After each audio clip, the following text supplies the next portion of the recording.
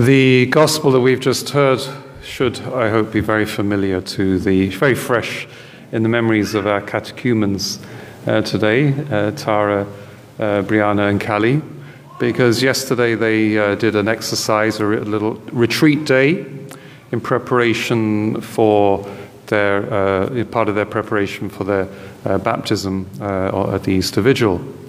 And it just so happens that on the the fifth Sunday of Lent, we do the third scrutiny, and whenever, for the catechumens, and whenever we do this, we always use the readings of Year A, which includes the Gospel of Lazarus being raised from the dead.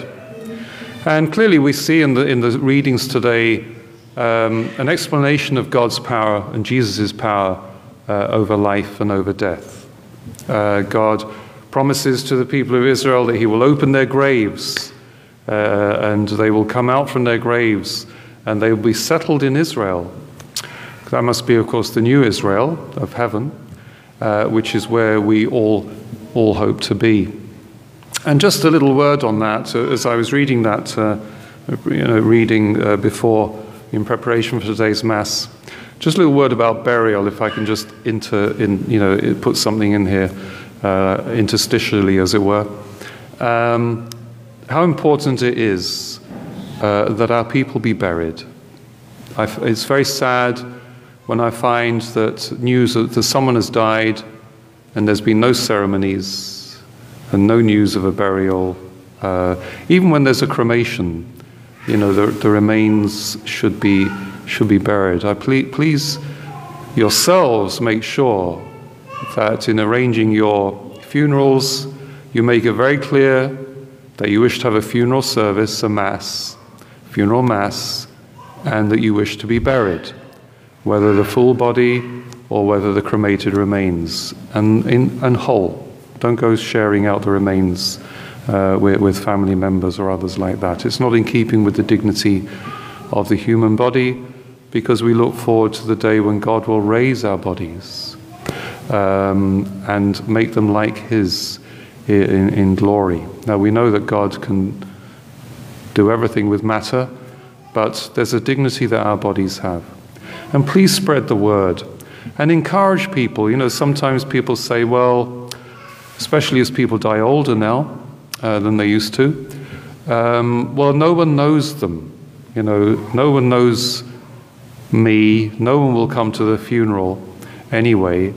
But that doesn't matter. The fact is that the Church is offering those final rites for the one who has died. And so the whole Church is there, and the Church wishes to honor those mortal remains of one who was baptized, who was a temple of God. So please just spread the word. Encourage people, please, to arrange funerals. If cost is a worry, tell church funeral doesn't cost anything. It's the other people who lay on all the charges, and of course they need to be paid. Salaries need to be paid. It's only just. And if anyone is in any financial difficulty over a funeral, you just let me know. And we'll make sure, one way or another. I say we, won't we? All right, we will make sure, one way or another, that no one is deprived of a funeral because of financial reasons. Anyway, that wasn't what I wanted to preach about. But the scripture readings, particularly the Gospel of Lazarus, demonstrates our Lord Jesus' power over death as well. And of course, this is important because we're coming up to the solemn celebration of his passion and death, and we know that he will rise again from the dead. So we see that our Lord is able to raise a dead man, even though he has been in the tomb for 4 days, even longer than our Lord was in the tomb. And how Martha tells him, but Lord, he will stink. We need to use a strong word for that. He will stink. The Latin is jam fetid. That has fetid, it's a horrible sense, isn't it? He'll be absolutely horrible. Our Lord says, just show me where he is, and we'll take care of it. So that's an important lesson. The power over death, and resurrection. There's the lesson there. And so it's a physical one, isn't it? But there's also a spiritual lesson for us to learn, particularly in the light of the catechumens who are here today and who will be undergoing the third scrutiny, but indeed for all of us. Because that sickness of Lazarus, which became death, actually is about sin. Lazarus was sick. News was sent to our Lord, the one you love is sick. And he just stayed where he was. Sickness, spiritual sickness, is sin. And it leads to, unless it's cured, to death. And our Lord said, and our Lord, being God, of course, knew his state. No, actually, he's not sick, he's asleep. And then he had to make it clear that he's dead. We can think of this as applying to ourselves in terms of when we fall into sin, we become sick spiritually. And it can ultimately lead to the death of mortal sin, the death of the soul, the deprivation of sanctifying grace from our souls. And there's only one who has power over that, and it's our Lord Jesus himself, who comes to us no matter what the state of our souls are, no matter how dead we might be, no matter how shameful we might think the sins that are on our consciences are. He commands us to come out to life, to come out from that place of darkness into the light of the world. When people who have come to the church, like our catechumens, they will come in different ways. Some come because they studied history and they see that the Catholic Church is the one true church. Others come because they see the state of the world and they see that it's the church that actually is able to give an explanation. Some come because they see evil in the world and they see no solution to evil but our Lord Jesus Christ and the church. Some see the mystery of suffering in the world and they find there's no other explanation for suffering but our Lord, who suffers himself on the cross and dies, and the church enables us to give meaning to suffering. Some come out of a deep sense of conversion.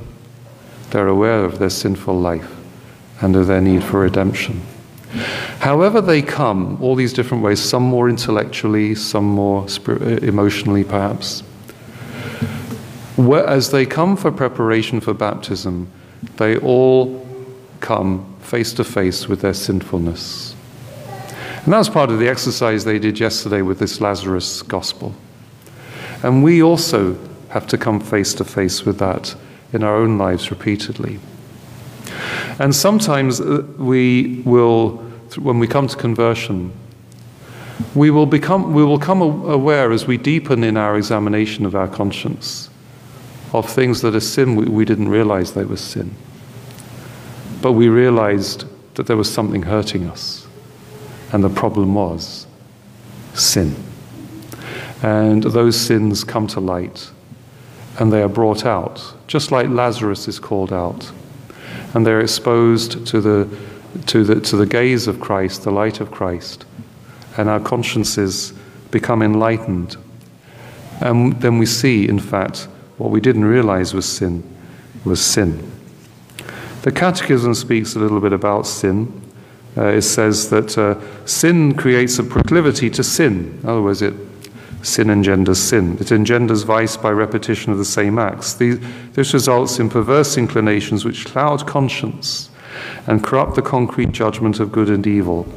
Thus sin tends to reproduce itself and reinforce itself, but it cannot destroy the moral sense at its root. In other words, there always remains within each person that moral compass, the law of God, written in our hearts, that the scriptures speak about, and it directs us to what is good, even should we decide not to follow it. The compass within us will always point in the right direction, but we can, because of the clouded nature of our consciences, can override it or even not see it. The Catechism describes our conscience as man's most secret core and his sanctuary. There he is alone with God, whose voice echoes in his depths. It is there that man discovers a law which he has not laid upon himself, but which he must obey. Its voice ever calling him to love and to do what is good and to avoid evil sounds in his heart at the right moment, for man has in his heart a law inscribed by God. And that's the law that we desire to see more clearly, so that our lives we can be freed from the bonds of sin. And our catechumens have gone through an exercise in which they become more aware of those things that perhaps they didn't realize. And we too also need to do that. Now, when Lazarus was called out, he was still bound in those burial bands. And our Lord asked others to go and help to untie him. He wasn't going to do it all himself. So there's that calling out, and then there's that liberation with the help of others. Now, of course, this is a sign of the sacraments and the priests who unbind us from our sins because of the power of binding and loosing. And so our catechumens will be baptized at the Easter Vigil and completely unbound, as it were, through the ministry of the Church. But like all of us, we trip along the way, don't we? And we get ourselves bound up in things.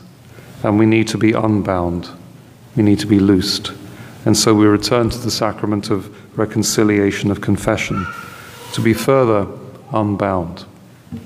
But also there's another sense in this, our Lord asking others to unbind Lazarus, and that is that we all have to collaborate in that work of bringing people out from the tomb and into light and into new life. We are the ones who help others move away from lives of sin to lives of virtue. Our catechumens our elect have their sponsors who are helping them on that journey today, collaborators. And we hope that they'll maintain a relationship and continue to help them on the way.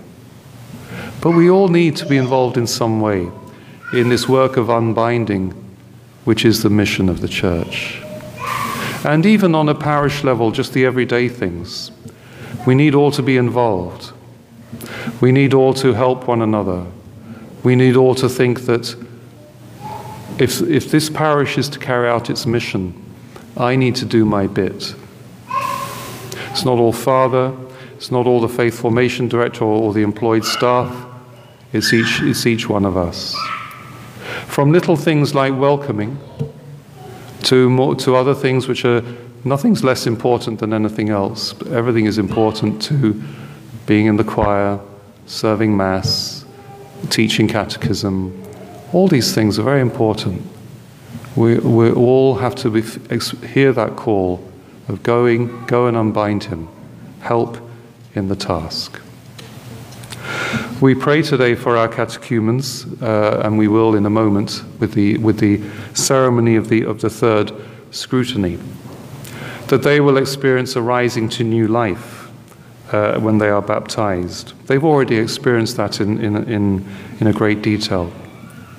But whenever someone converts from a life of sinfulness to a life of virtue, there is a death and then a rising. It's not a particularly seasonally apt comparison, but it's just that I read an article recently about Charles Dickens, and it comments on many of Dickens's novels, but one of which is The Christmas Carol.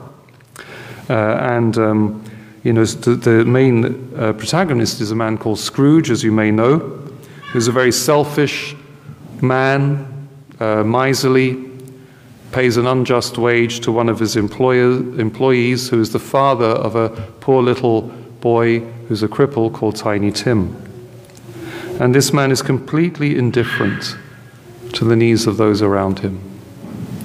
But the ghost of Christmas appears to him. And it's a mercy, really, isn't it? God appears to him in some way and shows him what will happen if he remains his selfish self. And particularly with this family of Tiny Tim and his employee, amongst which, of course, Tiny Tim would die. Well, through other visions as well that the Ghost of Christmas shows him, Scrooge's conscience is touched. And he goes through a conversion. And he ends up buying the biggest Christmas turkey that his money can buy for this family of his employee. And the next day, and Christmas a day off with a salary, which he never did before. And so on and so on. Of course, Tiny Tim doesn't die. And Scrooge rises to a new life. The old Scrooge dies, and he's a new man. This is the process of conversion that all of us need to go through repeatedly. Examining our conscience so that we can be constantly called out to a new life, a new way of living, and that we can be freed from our sins. We also have those who are not catechumens, but the candidates as well, who have already been baptized, and they are also preparing for reception into the church and the reception of the sacrament of confirmation. Let's keep them in our prayers today as we call out our catechumens now for this third scrutiny. So if Callie and Brianna and Tara with their sponsors would like to come forward.